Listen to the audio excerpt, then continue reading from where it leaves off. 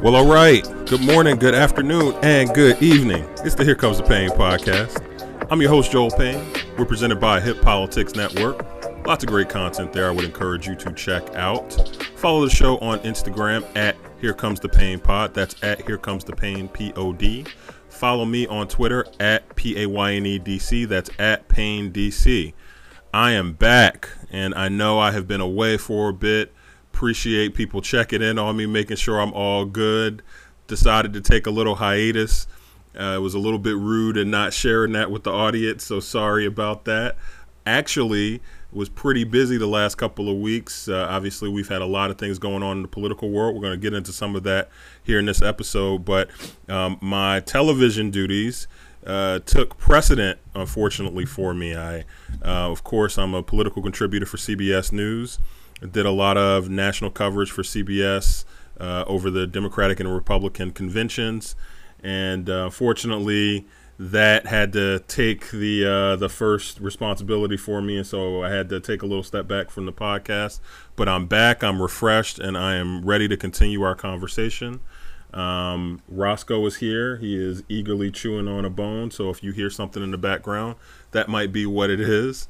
But we're back and we're ready to resume our great conversations that we've been having in the last couple of weeks. We've had some great guests. We've had some good topics to talk about. And I know that there have been some things in the time that I've been away that we've missed. So we might not be able to cover all of it, but we're going to cover some of it. I actually want to start by talking about the conventions. And, you know, I had a lot to say in the coverage that I did for CBS News about this, but I guess I want to just share some thoughts from first the DNC and then the RNC, and then talk about what it means going forward, looking ahead the next 60 or so days to November 3rd, which is, of course, Election Day, although this year, and I cannot stress this enough, Election Day is going to feel more like Election Week or Election Month or even Election Season. It is very likely we will not know who won the president's race or even a number of high-profile Senate races and House races on Election Day or on Election Day evening. Is a very good possibility that we're going to be waiting a few days to find that out. So I think that that's something we should all be getting ourselves ready for. But again, let's focus in on the convention here. And a couple things jump out for me. I want to start with the DNC. I thought the DNC deserved a ton of credit, the DNC being, of course, the Democratic National Committee. Thought the organizers for the convention deserved a lot of credit. This was a very adverse circumstance, as with the RNC as well. And I'm going to give them, I'm, as you can probably imagine, I'm going to have some criticism for them, but I'll give both convention organizers credit for this. This is a big production to adjust on the fly.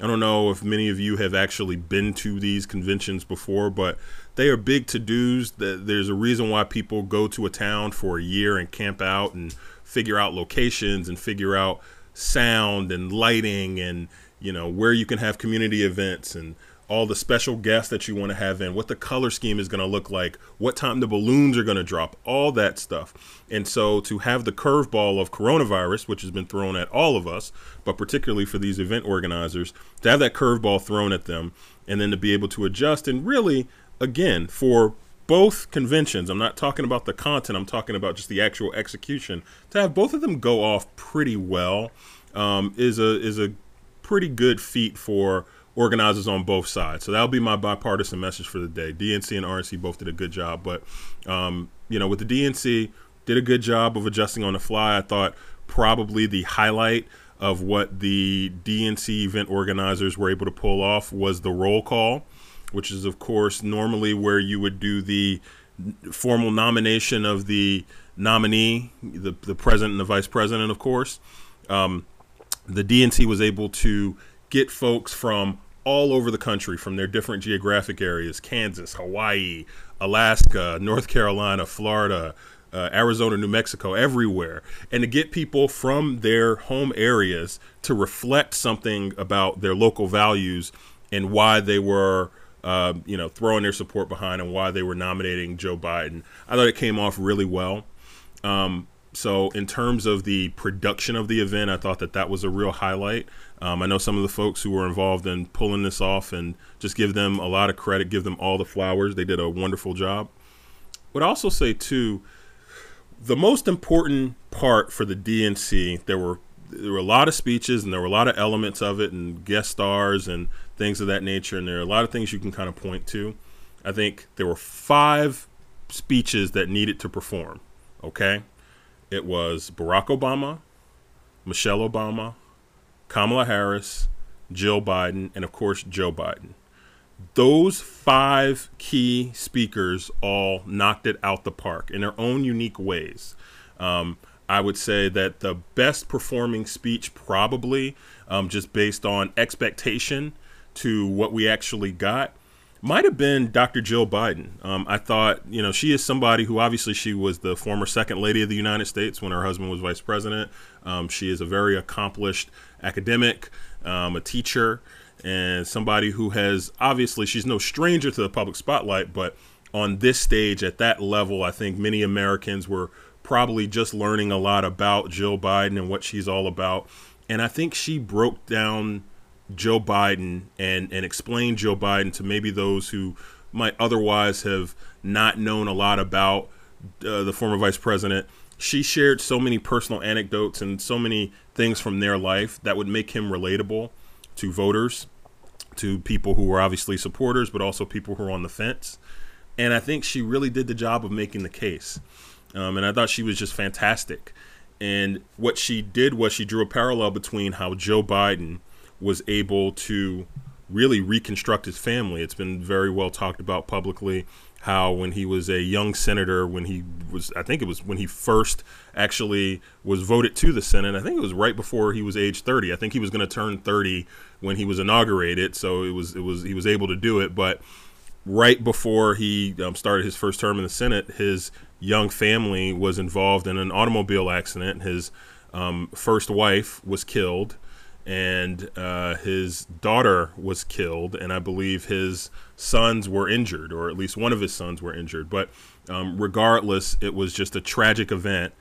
And, of course, years later, he was able to meet Dr. Jill Biden, who, they started their family together. They blended their respective families and their respective experiences together. But what Dr. Jill Biden said that I thought was so it will stay with me is Joe Biden was able to put their family back together, and he will be able to do that for the country. And I think that's a powerful message right now.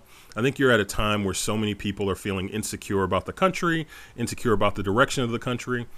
So to be able to use her personal credibility, right, to be able to use her experience and really in a relatable way. She's a very capable speaker and gave a very strong speech. But again, just making that connection, I think, is so powerful. It's something that Michelle Obama was able to do on several occasions for her husband, former President Barack Obama, obviously, when he was in office. And I think Jill Biden certainly was able to reflect that in her remarks. So I thought she performed very well. I didn't think any of those top 5 speakers performed poorly. I might say the second best speech that I heard was Barack Obama, which, listen, I don't want to turn this into, kind of a Barack Obama worship session, but look, this is probably the most gifted orator in maybe the last 40, 50 years of American politics. He is the most skilled messenger on the Democratic progressive side of politics right now. He has really taken over that role from Bill Clinton for a number of reasons, age, but also, credibility at the moment. And I'll just leave it at that. But I think Barack Obama really was able to transform into the explainer in chief, and in a different way than some of his kind of predecessor ex-presidents were able to do, right? This is a common role at a political convention. A Ronald Reagan going back to a Republican convention after he's out of office, or a George W. Bush normally you would think would do that, but we didn't see any Republican ex-presidents at Donald Trump's Republican convention, which we'll talk about shortly.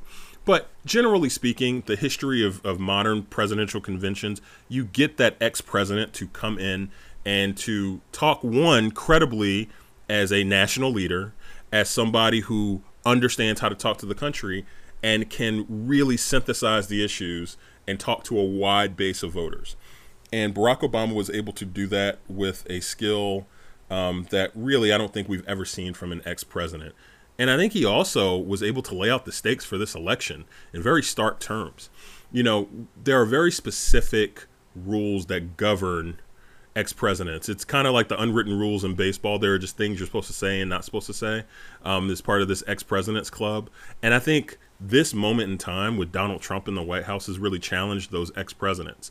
I think former President Bush, the surviving former President Bush, George W. Bush, I think former President Carter, I think Bill Clinton, and obviously Barack Obama have all, look, what we expect from those former leaders is to not do kind of ad hominem attacks on the current occupant of the White House, because it's kind of it's called a gentleman's agreement because we've only had male presidents, but really it is a common agreement to not give the person in the office right now a hard time because you have a unique experience of understanding what they are going through, and it is very disruptive to have a former president do that. I think given the moment we're in and given who the current president is, I think those rules have to shift. And I think Barack Obama was able to really successfully navigate that shift at this moment and really provide a speech that was relevant, that had energy, that laid out the stakes, that had a call to action. And I think, you know, probably what it did more than anything was have a lot of Americans, a lot of folks yearning back to a time 4 or 5 years ago when he was the president, and when you felt, even in times of uncertainty, you felt a lot more calm and certain about who was at the head of the ship. And I think beyond all of what I'm saying about the skill and the delivery of the Obama speech, his chief job obviously was to lay out why Joe Biden is the best person to lead America forward in this time. And I think he did that. And again, the other speeches were very capable. I thought Joe Biden really kind of stepped up to the plate. I'm going to talk a little bit more about Biden and kind of how he has arrived at certain moments throughout this entire campaign cycle. I'm going to talk about that more in a second. One thing I just kind of want to add about the DNC and a theme that I heard with these speakers. And, you know, political conventions can often turn into laundry list of policy prescriptions. Oh, you know, we want to talk about a woman's right to choose or reproductive rights. We want to talk about immigration rights. We want to talk about, you know, criminal justice and all of those things. And I don't bring those up to trivialize those issues. Those are all very important issues. And, you know, progressives, Democrats all believe in them for good reason. But a political convention, there are two audiences you're talking to. Normally, you're talking to a big audience of people in the hall, right? And wherever you are. In 2012, it was in Charlotte. In 2016, it was Philadelphia for Democrats. This was supposed to be Milwaukee. But you're talking to people who are assembled there, who are usually kind of grass tops leaders in the party, right? They are lead activists. They are delegates. They are governors. They are elected, office holders, right? These are kind of the leading voices in the party, both locally, you know, regionally and nationally. Normally, you're talking to those folks in the hall, but then you're also trying to talk to a wider audience nationally. Now, the unintended, I guess, benefit of the situation this year is that you really didn't have people in the hall to talk to. So, you know, a Joe Biden, for instance, didn't have to kind of do the laundry list, you know, progressive checklist politics thing that you normally would have to do. I think he was able to skip over that. And I actually think he was able to focus on talking to a wider swath of America that might not care about the same issues that me as a lifelong Democrat and someone who's worked for, you know, 5 elected Democratic office holders, right? Like, I'm going to care about things in a different way than, say, your kind of common middle of the road voter who like occasionally votes for Democrats, occasionally votes for Republicans, might split the ticket, might kind of consider themselves an independent. It's a different conversation you're having. I think Biden was afforded the opportunity to speak directly to those folks. I think he did it. I think they were smart to keep his speech pretty short. He spoke for, I believe it was about 25 minutes, which anyone who knows Joe Biden knows that is short. And I think that's good because I think brevity is very, very, very, very important when you are trying to kind of land a message. And I think it was the right calibration. And to be candid with you, I can see the hand of all of the smart people that have joined Team Biden. I can, in how they have managed him in kind of recent months and managed the entire campaign apparatus, I can see the hand of that very, very clearly. So I did want to say that. But again, the speech was shorter, was able to talk to a wider spectrum of Americans, and I think it was really effective. And finally, you're able to talk values, right? This is not who we are. We don't believe in, all the things that we see this president doing.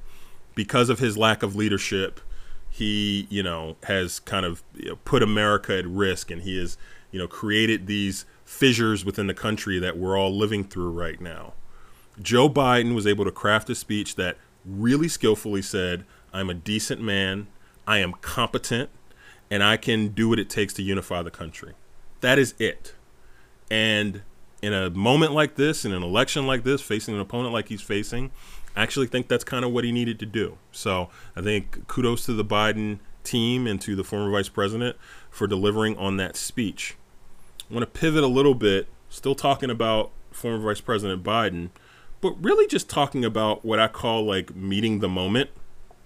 And I'll address it in this way. Every president or presidential campaign, right, leading presidential campaign, you're going to be confronted with these moments that are brought to you that don't necessarily, they're not necessarily on a campaign calendar planner. So you have those, but then you also have like the scheduled moments.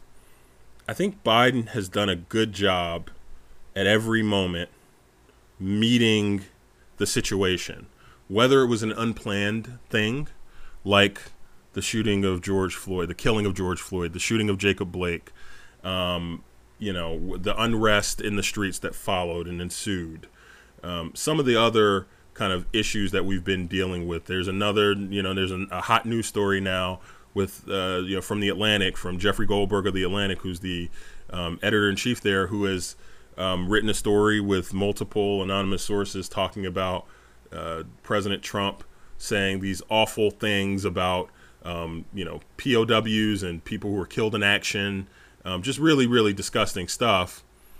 That's another moment, right? And I imagine that at the time of this taping, we're still kind of seeing how that'll play out. But I imagine Biden will be met with another moment there. And I think what I really give a lot of credit to Joe Biden for, and people who have watched my commentary and heard my commentary know that Biden was not my first choice in the primary and that I had my doubts about him. But I see the vision and I understand why Democrats en masse landed on Joe Biden as the candidate. He can appeal to a wider group of voters. And in this moment, you kind of just need someone who can win the election. And I think Democrats arrived at a thesis that we don't need to try anything fancy or new. We just need to pull together that coalition, that Obama coalition that we've won, which is a redux of the Clinton coalition. We need to pull that coalition together and really be able to pull over a couple of nervous, sometimes Trumpers, people who are in the middle, who, by the way, if you look at every public polling right now, Joe Biden is leading in. This was the vision of Team Biden throughout. And I give them credit because they did kind of stay true to that. Biden did not really go far out to the left and, go way off brand of who he has been as a politician. And he's stayed pretty true to himself and to his belief set. And look, there were some tough times in the primary where that didn't seem like it would work. And just to be candid, performatively, it shouldn't have worked, but it did. And it's paying dividends now because now Biden is so difficult for the president to go against because you can't box him in on certain things the way the president likes to do. But just to finish my point here about Biden, Biden really has been able to meet these moments. I've said on a number of occasions, I think Democrats needed roughly 5 good hours out of Joe Biden this fall. Well, he's already kind of giving you 2. And if you go back to, the primary season, you kind of throw another couple of hours on there. He gave you a good half hour, 45 minutes or so in the speech that he gave after the South Carolina primary, where there was after that victory, which was very important, but he needed to stick the landing, and he did that. He gave a good, energetic, just really, stem winder of a speech where he got his supporters excited and laid out the vision for how he was going to pull the party together. And then when it was a one-on-one debate with Bernie Sanders and people wondered, well, is Biden going to be able to react in that moment? He did. He actually, I would argue, had his best performances in those one-on-one settings with Bernie Sanders. So he gave you another hour or so right there. And then he gave you another good, we just talked about the 25-minute speech he gave at the DNC. He met the moment. Okay. Now, most recently, he gave this speech in Pittsburgh where he talked about all the protest and the unrest in the streets.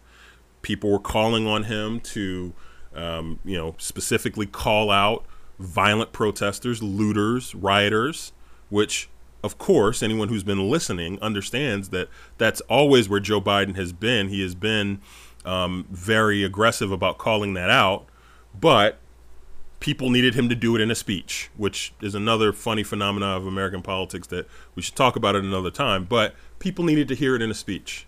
Well, guess what? Biden met the moment. He was able to give the right tone. He found the right words. He made the right argument. He gave a couple good one-liners in that speech, too, where he said, do I really seem like a radical that believes in violent protest and rioting? Just calling on kind of that reservoir of goodwill that he's built up with American voters. And I think it was very effective. So again, he met the moment. Just had the Presidential Debate Commission announce be a number of debates this fall. One for Kamala Harris and Mike Pence at the VP level.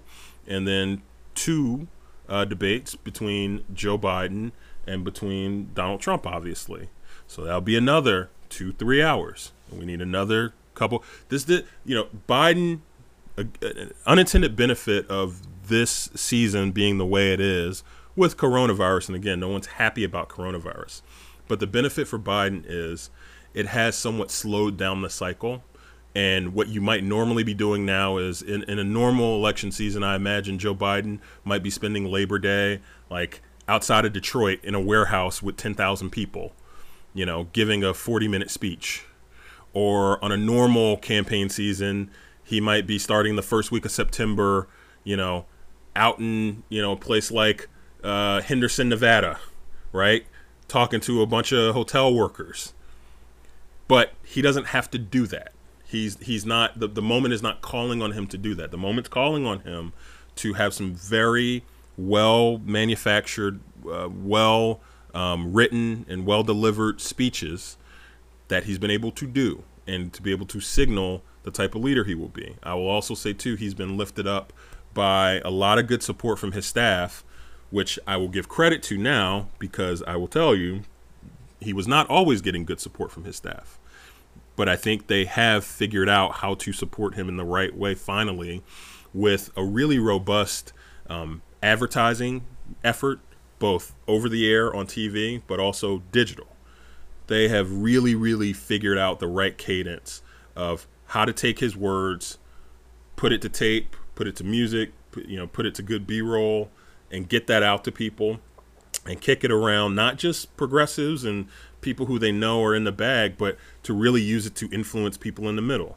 They've done a good job of also rolling out non-democratic supporters, right? Be it independents or be it, frankly, Republicans, people who feel like the Republican Party has left them.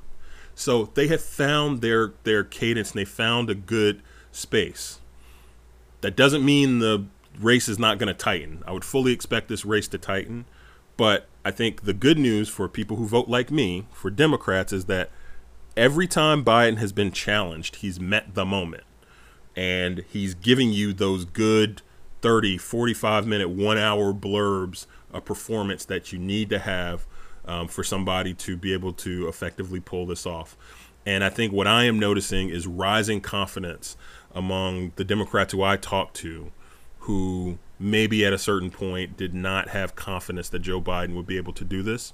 I think you're hearing a lot more confidence now, quiet confidence, right? Always measured because we're Democrats, so always measured with a little insecurity, but you're hearing quiet confidence that you can feel good about there being a path for Joe Biden to pull this off.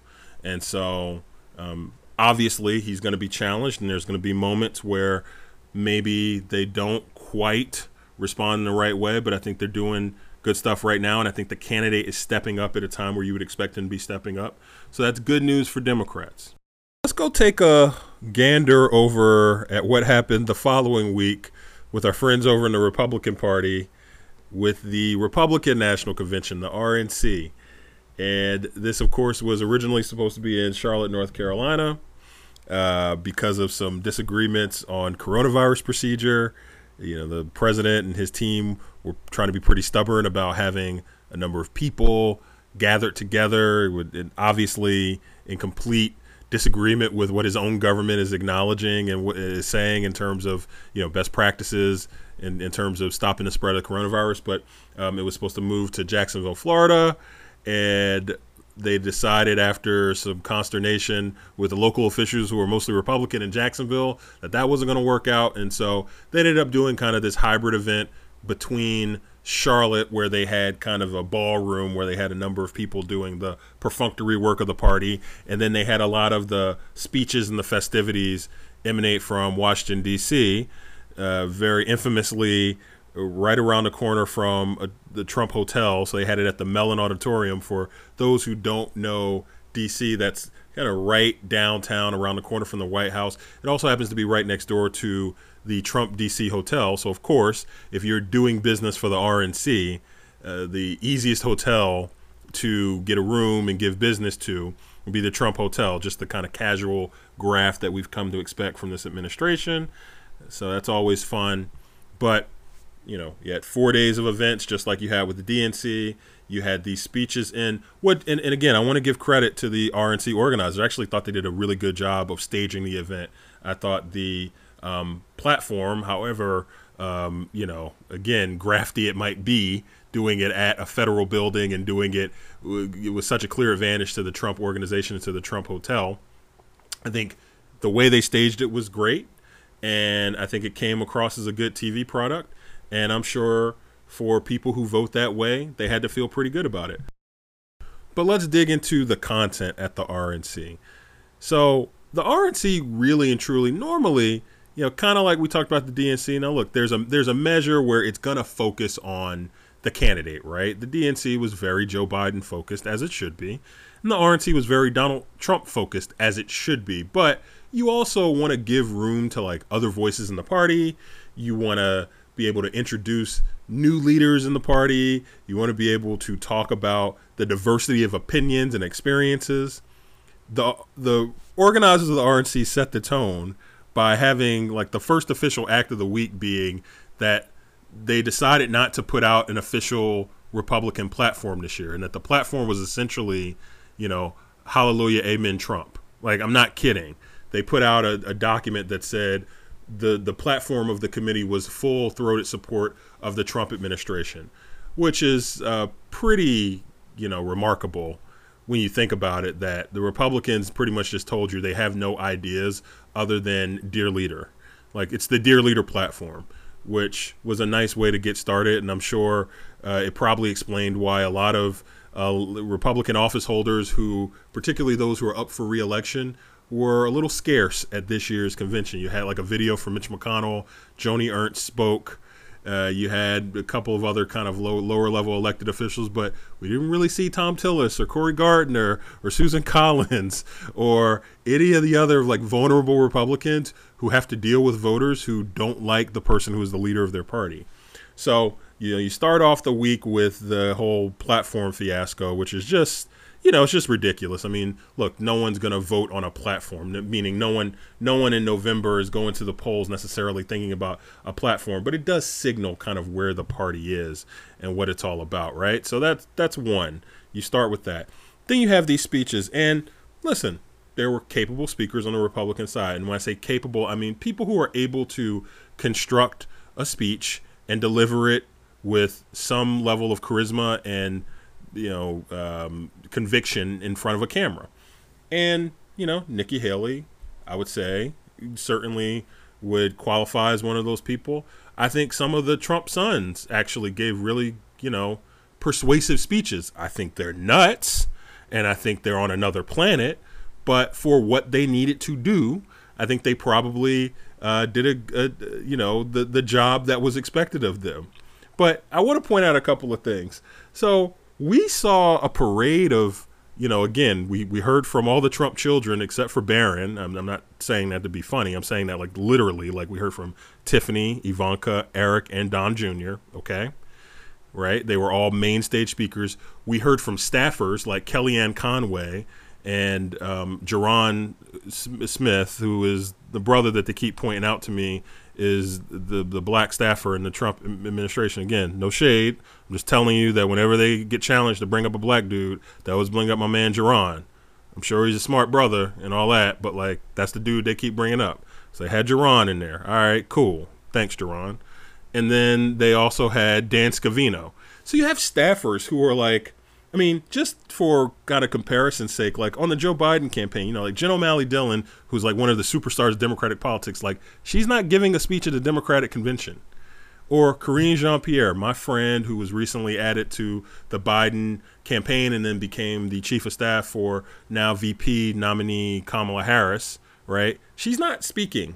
She actually could give a damn good speech, about as good as all the other folks that we heard speaking. But like, again, they had staffers who were up there speaking because you couldn't get like these Republican office holders around the country. I think something that they did a good job of was they did find good, personal narrative, personal testimonial type stories. They did some of that well. The widow of the officer who was killed in St. Louis due to unrest and violence, I thought she was very persuasive. I thought some of the other kind of speakers, like fishermen and, blue collar workers, folks like that, I thought they gave some good speeches. I thought some of those were a disaster. They started the week with inviting the couple from St. Louis, the McCloskeys. Now, for a reminder here, for those who may not remember this, these are the folks in St. Louis who are, I think the husband is a lawyer there in St. Louis and is, I'm not sure what the wife does professionally. Forgive me. But there were protests going on in the St. Louis area, and there's a very infamous photo of them holding these like long arm shotguns outside of their home, like threatening protesters who had posed no threat to their home. I mean, it's not like these people were like in their front yard, like on their property. These are just people who are protesting through their community, and these folks had guns. I don't think it is a coincidence that like less than a week later, we had the incident in Kenosha where you had Kyle Rittenhouse, a 17-year-old who I believe was from a neighboring state. I can't recall what neighboring state he was from, but 17-year-old crossed state borders to, I guess, be a part of some like militiamen, Proud Boys type movement, and go and actually end up killing 2 protesters there in Kenosha. And Republicans have spent the last, week and a half trying to construct a defense of this guy. They got pictures of him, like mopping up the walls after a protest somewhere, so it's okay that he shot 2 people. Jacob Blake is paralyzed, and they got every person that he's like stiff for $1 in his life coming out the woodworks, like justifying that he's shot and paralyzed in the back. So that's today's Republican Party. But anyway, I digress. So you had the McCloskeys who were there, and they were speaking, emphasizing this message that Trump has been talking about the suburbs and how Democrats and, Joe Biden want to go and destroy the suburbs, which, just FYI, that message does not work. Number one, there's a lot of black people in the suburbs. So I live in the D.C. area. Most of the suburbs around Washington, D.C. are black suburbs. Does the president understand that like there are black people in the suburbs? If you go down to like Atlanta, a lot of those suburbs, those are black suburbs. By the way, if you go to a place like Wisconsin, a lot of places that are classified as suburbs, there are black people there. And a lot of the white folks who are there don't like to think of themselves as racist and bigots. Like, y'all have lost the culture war on this. So I think it's kind of, it's truly disgusting. But I actually think it's kind of funny to see the president and his team just like flail and miscalculate on this stuff. It's no accident that after the RNC, like, they did not get a bump. In fact, they got a bump in the other direction where they were actually tightening the race a bit. There was a bump in the other direction, I think very much in part because the president's message is completely off key on the suburbs. But again, you got the McCloskeys here from the St. Louis area, and they're kind of representing like the angry suburbanite. Okay. Then you have this woman, and I'm gonna go and make a point to find her name here. So I'm gonna brilliantly stall and look for her name, but her story was basically, her name is Abby Johnson. Abby Johnson is an anti-abortion rights activist, and she gave a really, I mean, I don't know how else to say this, but just a really disgusting, like, anti-abortion speech during the RNC. But, like, that wasn't even the most offensive thing that came out about Abby Johnson during RNC week. What also came out was that there were comments that she made, and I believe she made these like earlier this year. These weren't like 20 years ago. These are like within the last 3 or 4 months, where she talked about, and I think she was addressing the George Floyd incident and his killing, the police killing of George Floyd. And I guess she and her husband or her partner or whomever adopted a biracial child. And Abby Johnson's comment was, well, I think it's reasonable for the police to suspect my biracial child given police statistics. Like, you got to be pretty sick.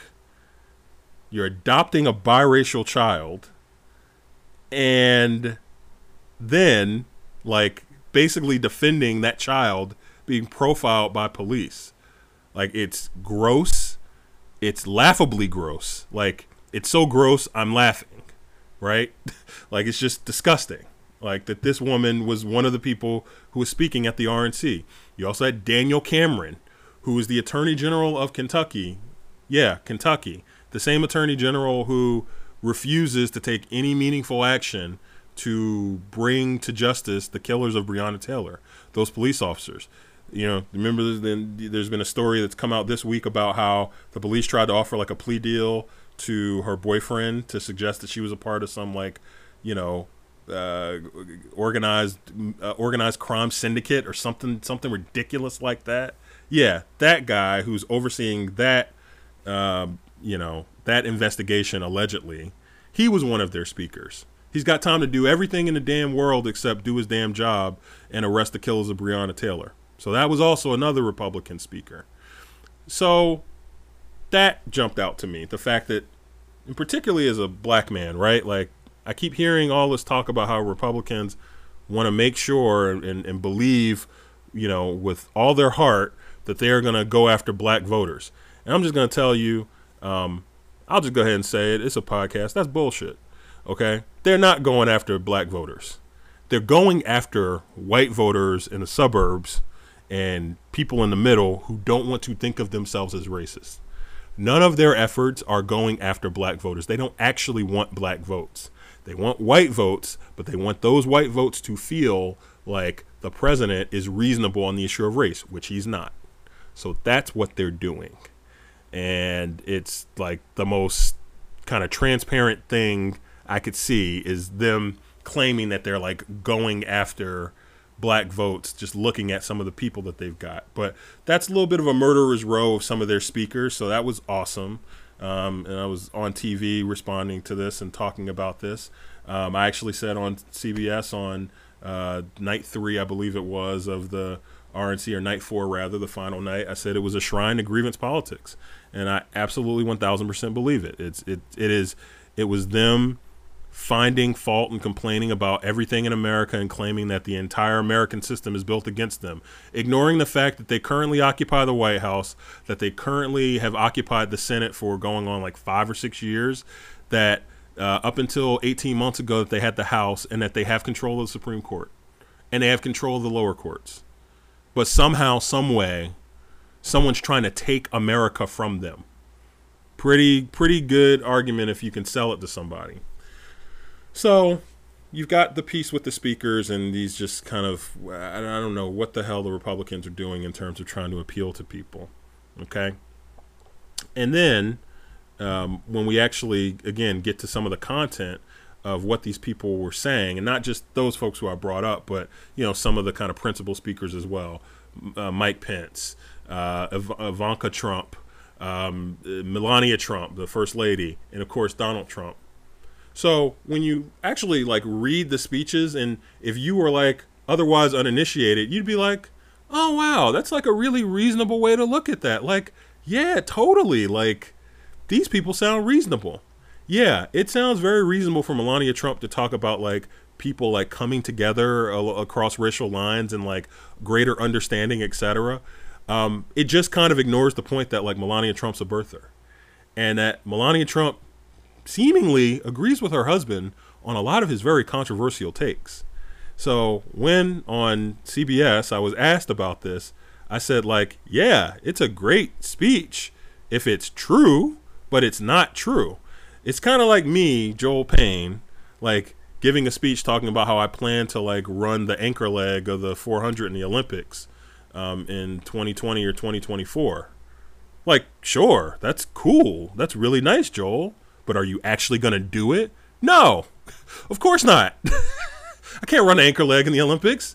And Republicans and, these kind of Republicans who are trying to appeal to the middle, they have no claim to do that. One, they have no desire to do it. There's nothing in their record that would suggest they do it. And the actual record, if you look at what this administration has done, it's laughable how ridiculously off base it is and disconnected it is with the things that you heard at the RNC. I mean, it's just crazy talk.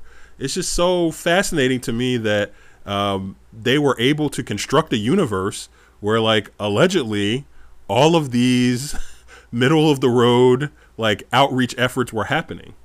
We all know the fact to be Donald Trump plans on trying to become the first president really in modern history. I think, modern history, I might not even need that qualifier. I can't think of a president, God, in the last 100, 150 years that has been able to win without appealing to either the middle or bringing on people from the other side. Let's just look at the last 20 years, okay? Barack Obama in 2012, much to the chagrin, by the way, of progressives in the Democratic Party, really took a lot of pains to try to reach out to the middle because he knew Mitt Romney was going to be a pretty big challenge in terms of those kind of independent, moderate voters. He actually lost independents to Mitt Romney, but Obama took the effort. He made the effort to go and get those people in the middle. He did things like talking about balancing the federal budget, right? And reducing the deficit, which, are issues that probably did not make him too popular, again, in progressive circles of the Democratic Party. But that's the type of thing you do when you're trying to appeal to a wider swath of voters, right? So there's that. There's also, naming a centrist chief of staff like Bill Daley. These are things that Barack Obama did, right? George W. Bush, you can go back and look at some of the same stuff that he did, reaching out to the middle. Of course, the country was in a very different space then, less than 3 years after 9/11. But Bush was able to appeal to the middle. In fact, I think he got the highest percentage of Latino votes a Republican has had in the last 50 years. I think George W. Bush got that in 2004. Okay? Reagan in the 80s reached across the middle, started doing things with Tip O'Neill and started kind of coming up with compromise legislation, right? Again, this is what you do when you're trying to appeal to the middle. Bill Clinton in the 90s. What did he start talking about in 95 and 96? He talked about the budget. He talked about prayer in schools. He talked about school uniforms, right? Again, issues that did not make him very popular on the left flank of his party, but are the types of things that you do when you signal, hey, I'm reasonable, I'm willing to work with you, I'm open-minded. None of these things are happening from Trump. And he is trying to pull off a feat that if he does, it would be something else to win the presidency once and then to get reelected without really doing any kind of outreach, and doing it, by the way, in the party that has a shrinking number of people. The Republican Party is evaporating. It's shrinking. It's like the coastland on the Gulf Coast. It's like the marshlands. It's going away. It's like the coast of Florida. It's disappearing every single day. Like, the Republican Party is a shrinking base. And so for him to basically make the bet that, like, yeah, I'm just going to double down on, like, non-college educated white voters. Like, that's the strategy. So just don't tell me otherwise. Don't sit here and try to tell me that Donald Trump is attempting to reach out to, African Americans or Latinos or women or college educated folks. He's not doing any of that. So, and then finally, let's just go to the president's speech, where he spent an hour and 10 minutes on a very hot, humid night. He spent it outside the White House, which is a violation of the Hatch Act by any reading of that rule. And I was on TV with Reince Priebus, the former chair of the Republican National Committee, and Reince tried to make the point that, like, there are ways you can reimburse the government to make sure all presidents do this, when a president does an event with Air Force One in the backdrop, et cetera, et cetera, et cetera. That's all nonsense. One, I'd love to see the paper trail on whether or not the Trump campaign or the president, and his, campaign surrogates and allies have made any attempts to make the government whole for any of the expenses that were cost, right? All the things you saw on TV that night, you were footing the bill for, right? The lighting, the security, all the people that had to get tested for coronavirus, all of that stuff, that's all stuff that you paid for. And you paid for it in support of Donald Trump's campaign. So that's what people complain about with the Hatch Act. Now, something that I also said in my commentary was, I don't think that's the best use of time when opposing this president, is to focus on kind of the nicks and cuts like that. Because just frankly, no votes are going to be turned on that. But it's important for the historical record. And so for the historical record, I mean, those are just flagrant violations of norms and of actual laws. It wasn't just like norms like, oh, this is how we do things. It's like, no, this is like written into law. I worked in government for a long time.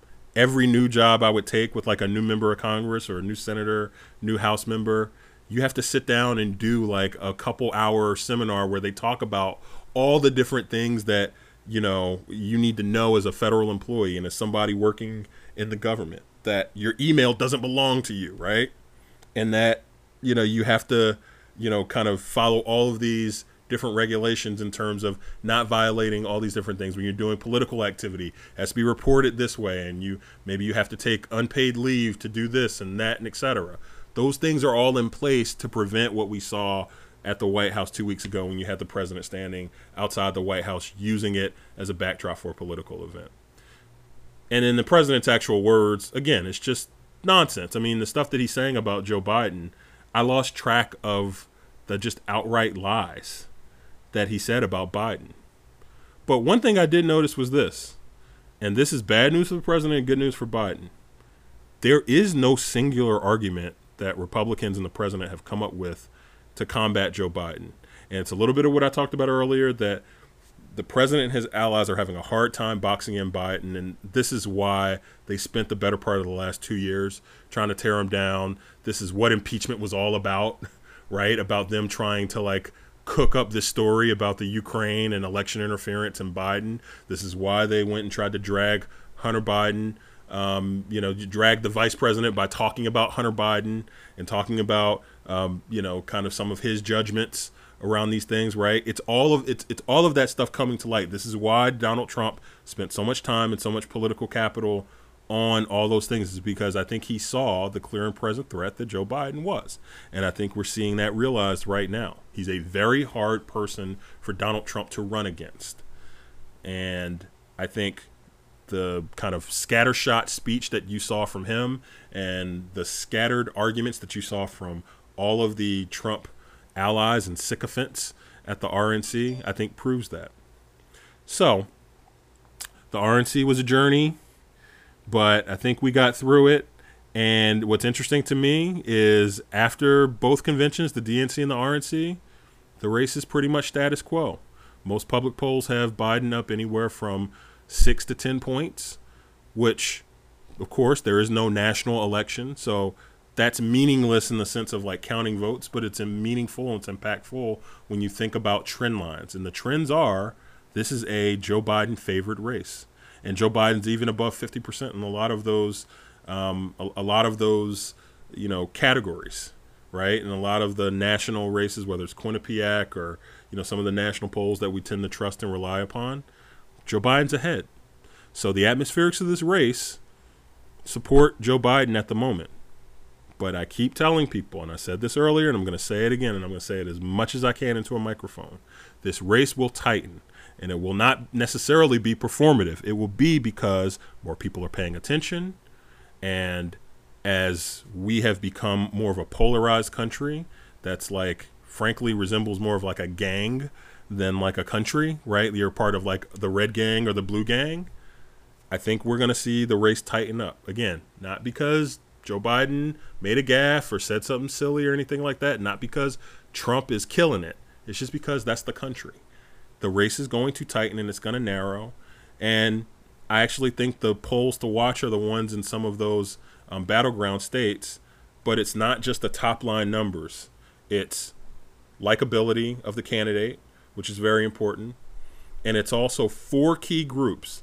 And I've had a couple of people who are in the public opinion research space signal this to me. There were 4 groups that Donald Trump won in 2016 and that Mitt Romney won in 2012 that Trump is losing right now.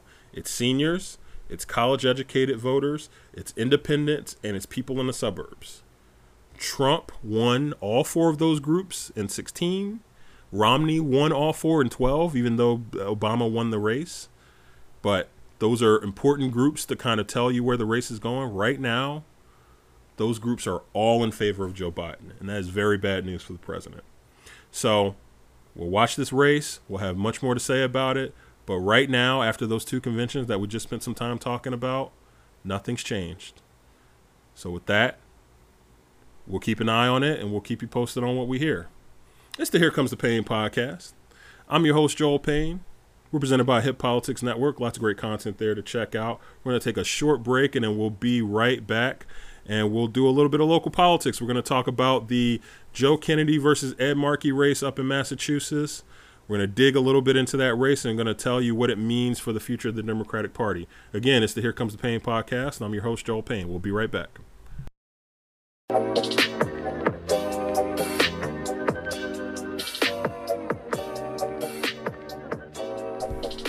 And just like that, we are back, my friends. It's the Here Comes the Pain podcast. I'm your host, Joel Payne. We're presented by Hip Politics Network. Lots of great content there. Would encourage you to check out. Follow the show on Instagram. That's at Here Comes the Pain Pod on Instagram. That's at Here Comes the Pain POD. Follow me on Twitter at PAYNEDC. That's at PayneDC. Want to pick up on where I left off before the break and talk a little bit of local politics, take a break from the national stuff. Obviously, there'll be plenty to talk about with Trump v. Biden over the next couple of weeks, but wanted to take a moment and to dive into some really interesting stuff from the Bay State, from Massachusetts, where there were a couple actually hotly contested primaries. Richard Neal, who is the chair of the Ways and Means Committee, survived a challenge from the left. He is a very famously kind of moderate, even conservative Democrat that bothers people on the left flank of the party. But he survived a pretty, what looked to be a pretty tough primary, but I think he actually won pretty easily. But that was kind of the number 2 race that people were watching. There was a Senate primary that was going on up in Massachusetts as well. Incumbent Senator Ed Markey, who is a pretty well-known Democrat, was in the House for a long time, somebody who has really been active in Massachusetts politics for decades now, older gentleman in his 70s. He was being challenged by Joseph Kennedy, who represents a district there in the state. And of course, Joseph Kennedy, or Joe Kennedy, the third, is of course a part of the Kennedy family political legacy. And Joe Kennedy is actually someone who I believe he's been in office for just under a decade, maybe. I think he just finished his 4th term in Congress. Don't check me on that, but I think I'm right on that. 3 or 4 terms in Congress, and decided to take a plunge at challenging Ed Markey. And it's interesting because there's a historical parallel here that I'm going to use. I think the central question, and just for those who maybe weren't following the race, Markey survived the challenge from Kennedy, won by a good number of points. It wasn't a blowout, but won pretty comfortably in his primary.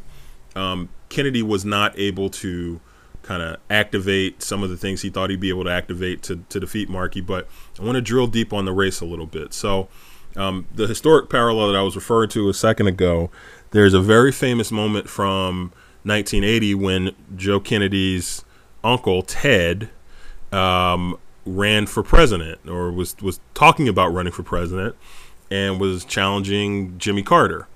And Roger Mudd, who was a kind of famed journalist from that era, sat down, did an interview with Kennedy, and asked Ted Kennedy, a very simple question. So I do media training in my kind of podcast, media pundit life. I'm a, kind of a communications advisor. And so I've done media training, and I've used this video a number of times. It's like this beautiful, picturesque view near kind of the Kennedy compound, I think it is. And then Mudd is sitting outside with Ted Kennedy. He says, "So why do you want to be president?" And Ted Kennedy fumbled around and kind of came up with a very unsatisfying answer that really just did not demonstrate why, he was taking all this time and all this effort and frankly all this money and, all of the things that come along with it, why he was running for president. And, by the retelling of a lot of people from that era, that really sunk his chances before the race even begun. There were other complicating factors as well. He would be challenging an incumbent in Jimmy Carter, et cetera, all those things. But Kennedy never was able to answer that fundamental question, why do you want to be president? And in a lot of ways, we saw something similar in Massachusetts when Joe Kennedy, who's again, very promising young politician, good-looking guy, nice family, really kind of right down the middle of Democratic politics, kind of a little bit, I would compare him almost politically in a way like a Kamala Harris, like can appeal to the left, can appeal to conservative, kind of traditional Democrats, moderate Democrats. I would say he is squarely in the middle of the Democratic Party. He's not all the way to the left. He's not in the middle, like, of the country. He is right in the middle of the Democratic Party, where I think probably a lot of Democrats actually feel like they are. But he could not answer that fundamental question. Why are you challenging Ed Markey? What do you bring to the table that Ed Markey doesn't? And why is it so urgent to get him up out of here? Like, that's just in basic layman's terms. Like, that's kind of what happened there. And there was this long form story in Politico about what happened in the race. And it's so interesting to hear from people on the ground about, some of their interpretations of what went down. I'm pulling up the Politico article right now. There is a quote from a Kennedy supporter here who really, I think the writer from Politico really tried to use this to capture, what happened in this race. And I'm stalling here as I'm trying to pull it up. But, this is a political consultant, Doug Rubin, who was a Kennedy supporter, who said, and I quote, "There was a really strong reason for running. I don't think they were ever able to articulate it. That's the problem. I've always felt like the best campaigns are the ones with the right candidate at the right moment. I actually thought Joe was the right candidate for this moment, and for whatever reason, they were never able to win that argument and frame the race that way." As somebody who gives a lot of quotes to articles, that is like a money quote that any journalist, any political journalist who's like trying to capture a story, they would love that kind of quote because that really gets at the heart of it. Joe Kennedy, and look, he's certainly taken a lot of criticism for, challenging Ed Markey. He was not unique in doing that. I mean, the reason why AOC is in Congress is because she challenged a very kind of well-known, popular, long-term Democratic congressman, Joe Crowley, who was like in line to potentially be the speaker within, 5 years. And she beat him. Elliot Engel just lost to Jamal Bowman. We've had these moments, this is not a new phenomena of, people who are incumbents getting challenged. Dianne Feinstein survived the challenge from the left in California. But those challenges are best when there is a clear reason why you have to replace the person who you are challenging. It's particularly important for primary challenges because usually that means that you're representing kind of, I guess, maybe like an aggrieved party, a part of the coalition that does not feel heard or does not feel represented. And I think Kennedy certainly felt like he was doing that, and I'm sure they felt like that's what they were pulling together. There's actually, talking to people on the ground and talking to some folks who are there up in Massachusetts politics, they'll tell you that he actually closed pretty well. Kennedy was actually able to land the endorsement of Speaker Pelosi, which was certainly interesting and kind of caused a stir for other issues. Pelosi typically gets upset with members when they wade into primary fights and into races, and Pelosi herself kind of has gone after AOC and some of the new breed of Democratic politicians in the House, particularly the Squad, right, for going and supporting primary challenges against people who they're serving in the chamber with, right? Pelosi kind of took a hit with, that argument with those folks by wading into this Markey Kennedy primary. That's normally a race you would expect the speaker to sit on the sidelines of. Now, she supported Kennedy. Kennedy's been in her caucus for a number of years. He's been an important part of her caucus, but she knows Ed Markey. I mean, Ed Markey was in the House for decades, probably served in the House longer with Pelosi than Kennedy has. So interesting that Pelosi decided to throw herself into that fight. And I'd say probably politically that backfired on her. But a lot of interesting stuff here for political junkies like me. There's just a lot of stuff to feed on. These stories like this political story that I cited are going to continue to be written about what happened here. But at the end of the day, I think Joe Kennedy was not able to lay out why is it urgent for me to replace Ed Markey. He was never able to make the case Ed Markey is defective, flawed in a fundamental way, and can't do the job in the Senate. And some people may think it's actually a miscalculation. I mean, listen, Elizabeth Warren, who is the other senator from Massachusetts, obviously, was running for president. There was a very real possibility she could have run a Democratic nomination that would have created a vacancy there. There's a real chance that if Joe Biden is successful in his bid for the White House this fall and he's the president, Elizabeth Warren could be a part of a Biden administration in some way, and that seat could open up. There's also some Democrats who think, hey, Joe Kennedy, how about you just challenge Charlie Baker, who is a popular, moderate Republican governor up in Massachusetts, who is not a Trumper at all. He's a part of a completely different Republican Party. But, some Democrats ask that question.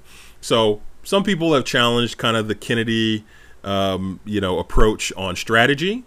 And I think others have questioned it on just the why are you doing it? What's the point of this? Why is this so important?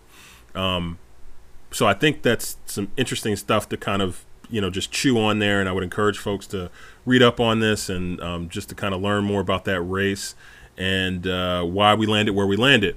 But the last part I want to address here with the race is just kind of what it portends for the party overall. I talked about some of those other instances where we've seen challenges, particularly from the left. That's usually where you get them. Or, for Republicans, they kind of get them from the right. But, Joe Kennedy and Markey is really, in a lot of ways, it's a proxy war for a lot of Democratic fights that we have seen and will continue to see. It's AOC Crowley, it's Bowman Ingle, frankly, it's Tim Ryan, Pelosi. I mean, it's all of these fights, these inter-party fights that we're seeing. And by the way, I think if Joe Biden wins, we'll see a lot more of. I think that this Kennedy Markey kind of fight and all of the reverberations that I just described and I just talked about is probably a preview of what you might see if in a hopeful theory for me as a Democrat where Joe Biden wins the presidency and maybe you even see a Democratic Senate and a Democratic House, there is going to be an all-out fight, okay, within the Democratic Party for the direction of the party. I think the reason why Joe Biden, taking it back national for a second, has gotten so much cooperation from Democrats who are more progressive, the Bernie Sanders, Elizabeth Warren wing of the party, is because he was able to successfully convince them we have to defeat Trump and we have to get Trump up out of here. After I get Donald Trump up out of here, all bets are off. You want to go and fight me on healthcare? You want to go and pick off Democrats? Like, have at it. As progressives, you want to go pick off mainstream Democrats? Like, have at it. Do what you do.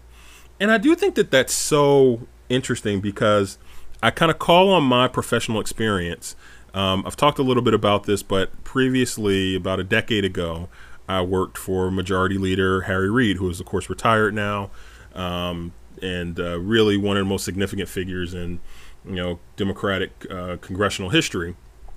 But Harry Reid was the Majority Leader for, I think it was just under a decade, maybe 8 years in total.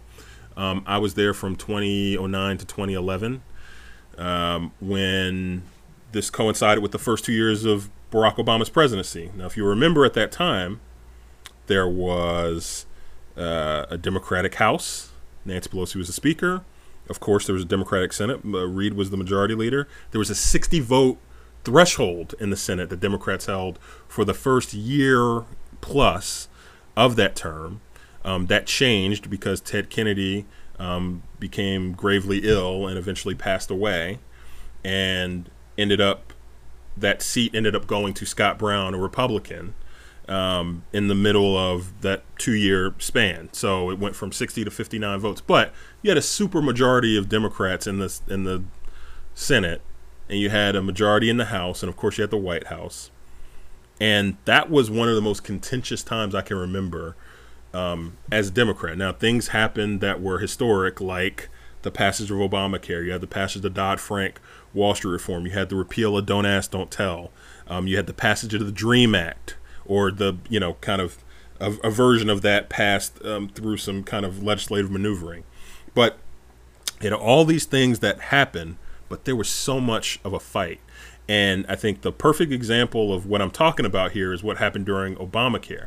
The Obamacare legislative battle back and forth, stewardship through Congress, so to speak. There were so many Democrats who wanted, a public option. They wanted an all-out fight.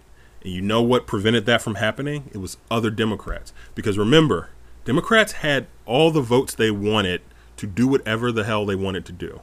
So if Harry Reid and Nancy Pelosi wanted to or were able to, they could have gotten a public option passed through Congress. They could have done it on a strict party line vote. You know what the problem was? It was Joe Lieberman, who was the former, of course, Democratic senator from Connecticut, who most people in the Democratic Party despise now because came very conservative and very kind of middle of the road later in his term. It was Ben Nelson, not Bill Nelson from Florida, but Ben Nelson, who was a former Democratic senator from Nebraska. It was Blanche Lincoln, former Democratic senator from Arkansas. It was Kent Conrad, former Democratic senator from North Dakota. Right? You had all of these conservative Democrats that were steering the party away from the far extremes of the party. And it was a real fight. And I can tell you, someone in government at that time, it was really intense battles about kind of where the party was going to go next. And I think a lot of people were frustrated with how Obamacare actually played out.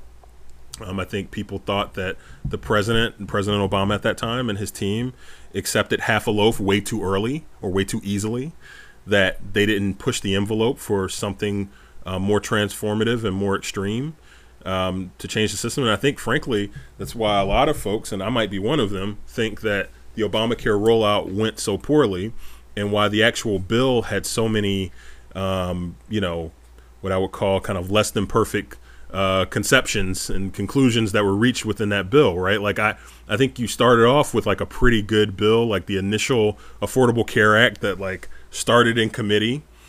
I think that ended up being a very different piece of legislation. And again, it all kind of goes back to this intra-party fight, right? It has nothing to do with Republicans. There's going to be a fight in the Democratic Party if Joe Biden wins. If you haven't heard it before, you're going to hear it here first. And I think that Kennedy-Markey race that I talked about in the AOC Crowley race that I talked about. Like, you just wait. I think that's why you were able to get a very disciplined Democratic convention where you didn't have progressives going out on a limb and talking about how they didn't want to be a part of Joe Biden's coalition. Everybody knows they have to beat Donald Trump. Donald Trump is the existential crisis to be survived, right? He is the catalyst point. If you get past November 3rd and Donald Trump is no longer the president and Joe Biden is the president and president-elect at that time, there will be a war within the Democratic Party. Mark my words. It's the Here Comes the Pain podcast. I'm your host, Joel Payne. We're presented by Hip Politics Network. Lots of great content there. Would encourage you to check out. Really appreciate you joining this week. And again, thank you for your patience as I'm taking some time to handle some other business, do some other responsibilities, and get back into the podcast swing of things. We'll be back here with regular episodes throughout September. You'll be hearing from me throughout October and November. There will probably be some times where my schedule might force me to take a week off here and there, but I'll be sure to communicate that. And always appreciate the feedback about the show. Appreciate the amazing support. Really has exceeded my expectations, and so grateful for all the old friends and new friends and new voices that I'm hearing from on my social media feeds and from direct messages. It's just been fantastic, and appreciate all the great support. So again, it's the Here Comes the Pain podcast. I'm your host, Joel Payne. It's been fun this week. Thanks so much for joining, and we'll talk to you soon. Be well and God bless.